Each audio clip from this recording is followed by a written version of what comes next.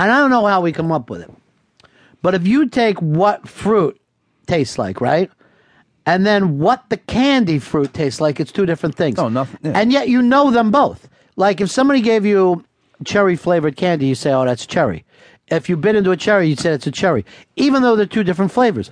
Grape and grape flavor, completely different. I don't know why or how we done it. The only thing that really matches up is the colors. Yeah. Yeah. But at some point, we all know what artificial grape tastes like, and we call that grape. But if we bit into a real grape, we would go, wait, this grape doesn't taste grape. That's the nuttiest thing that happened. And if you bring it up to people, and I have before, they do what you guys are doing. They just glaze over. And they go, I'm not even taking in the information.